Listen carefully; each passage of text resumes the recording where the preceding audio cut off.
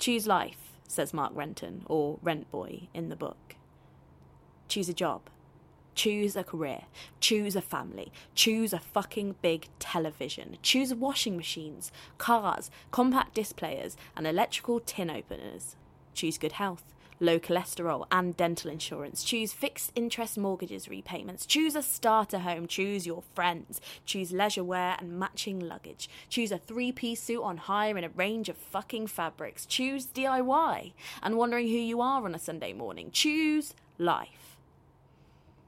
But why would you want to do a thing like that?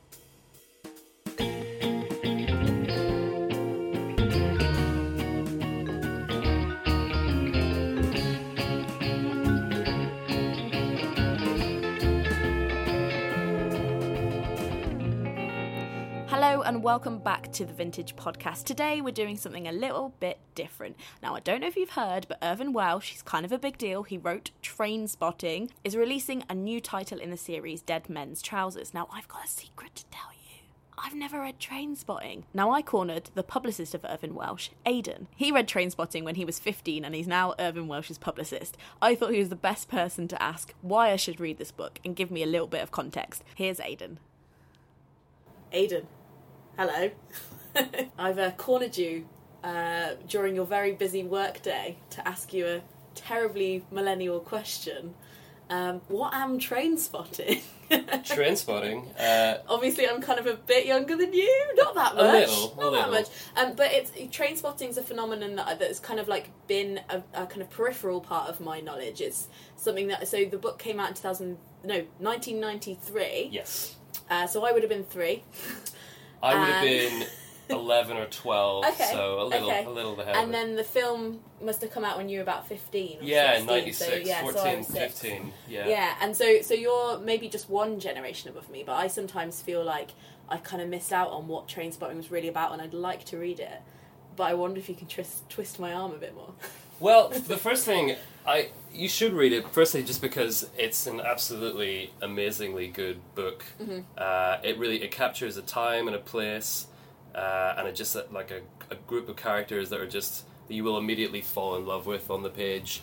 And it's not just the characters that people might know from having seen the film, like Renton, Begbie, Sick Boy and Spud. There's a whole other cast of characters there, various other people and various peripheral characters who I think didn't make it into the film or were kind of truncated in the way that the film was made. But it's just the form of it is just totally different. It's a much kind of more looser, almost like a series of short stories, like kind of portraits of people in a place. It does have a plot, kind of tableau windows into the world. And it's a fantastic book, and it's just really.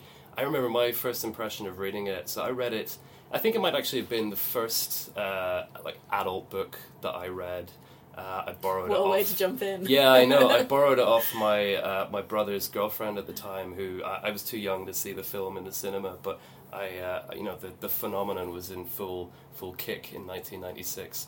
So I kind of like surreptitiously got the book off her, probably what would have been my parents' better wishes, and was just immediately drawn into like a book that felt sort of, it felt dangerous to me and like very, and was discussing things that were kind of over my head, like sort of Thatcherite politics and social deprivation in Scotland, drug use, obviously.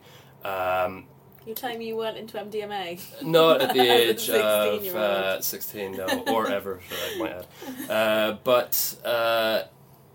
It was just, I think, growing up in the 90s, you couldn't not be aware of Trainspotting as a phenomenon. I mean, even obviously the film ratcheted that up, but just it was such a cultural cornerstone to everyone in the sort of mid-90s. And I guess there's that really famous, choose life, choose a job, choose a briefcase. Yes. I suppose it was kind of like tapping into that generation that was really properly trying to question capitalism. And it links to rave culture as well, right? Yeah, absolutely. Funny, the choose life, reading the book, the context within which the choose life soliloquy happens in the book, it's so different than the way it's presented in the film. Really? Because in the film it's right at the beginning, isn't it? It is, like exactly. Running away. It's not. I think it's much later in the book, and it's Mark Renton's kind of discussing his sort of family dynamic and the reasons why he has gone down kind of suspect life choices that he has made within the context of his own the sort of... prodigal son. Yeah, exactly. Within his own sort of family dynamic and within the kind of wider culture that he lives in. So even for that alone, it's just brilliant to kind of see how that is situated within the book rather than within the film. Okay, so it's still in the public imagination. I still hear so much about it. Why? Why is it still so relevant for so many people? Well, I think part of the reason is that it was an unmissable cultural phenomena in the 90s, and like any unmissable cultural phenomenon, they really make their mark. It was also coming out of, when it was published in 1993, I think it was coming at the kind of tail end of a sort of a 1980s literary tradition in Britain, which was sort of dominated by the likes of like Ian McEwan and Martin Amis, and a sort of a very different type of writer, and it felt like a very kind of fresh... kind of kick in the face to the literary canon. Absolutely, yeah. Yeah. So how does it feel to be publicising his third book? As a proper adult? Yeah, as a proper adult, it feels wonderful, because I remember writing the press release for this book and putting my name at the bottom of it, thinking like, oh, that had a very sort of like a little kind of level of cognitive dissonance. I'm like, whoa, this... I immediately remembered sitting in my bedroom reading the kind of wonderful, silver foiled edition with the skulls on it, which was just a brilliant thing to even hold and look at at the time. It feels great, and the new novel, Dead Man's Trousers, is utterly brilliant. Follows the... It's the same characters, right? It's the same characters. Yeah. So you've got Renton, Begbie, Sick Boy, and Spud, who are now sort of cultural institutions of their own, and everyone has their own favourite, everyone has their own kind of love affair with these different characters. But we all know from the strapline of this book that one of them will die, and the nation will be mourning. Shakespearean foreshadowing. Absolutely. This is, there will be trauma counselling sessions set up after the publication of this new book.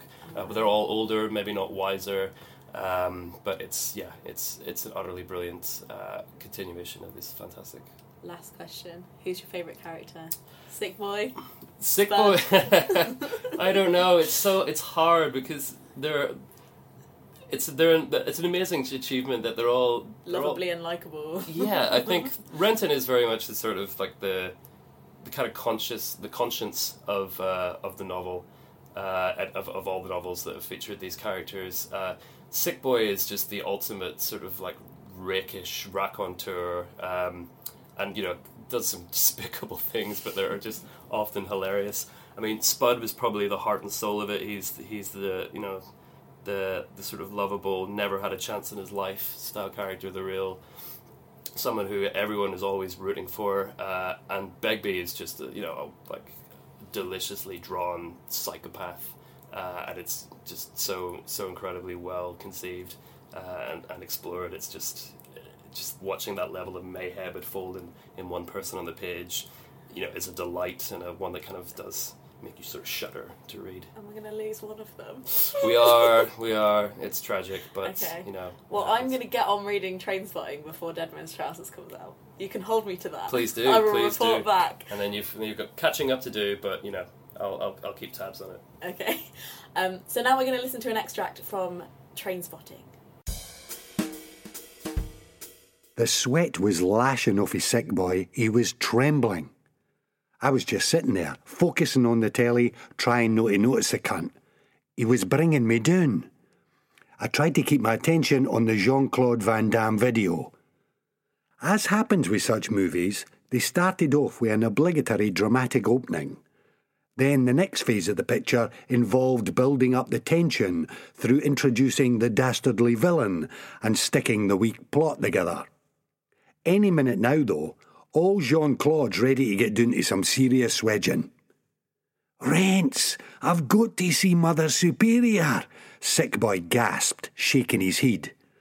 "Oh," I says, "I wanted the Raj to just fuck off out of my visage, to go on his own and just leave us with Jean-Claude." On the other hand, I'd be getting sick too before long, and if that cunt went and scored, he'd had out on us. They call him Sick Boy, not because his eye was sick with junk withdrawal, but because he's just one sick cunt.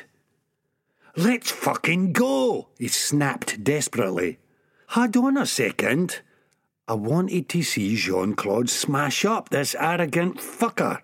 If we went now, I wouldn't get to watch it. I'd be too fucked by the time we got back, and in any case it would probably be a few days later. That meant I'd get hit for fucking back charges for the shop on the video I hadn't even got a decat. I've got to fucking move, man, he shouts, standing up. He moves over to the window and rests against it, breathing heavily, looking like a hunted animal. There's nothing in his eyes but need. I switched the box off at the handset. Fucking waste, that's all it is, a fucking waste. I snarled at the cunt, the fucking irritating bastard. He flings back his head and raises his eyes to the ceiling. I'll gie you the money to get back out. Is that all you're so fucking moosey-faced about? 50 measly fucking pence out of Ritz? This cunt has a way of making you feel a real petty, trivial bastard.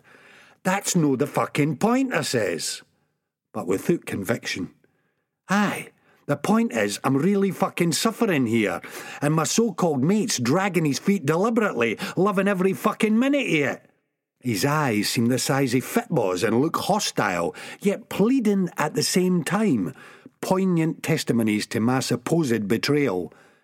If I ever live long enough to have a bairn, I hope it never looks at us like Sick Boy does.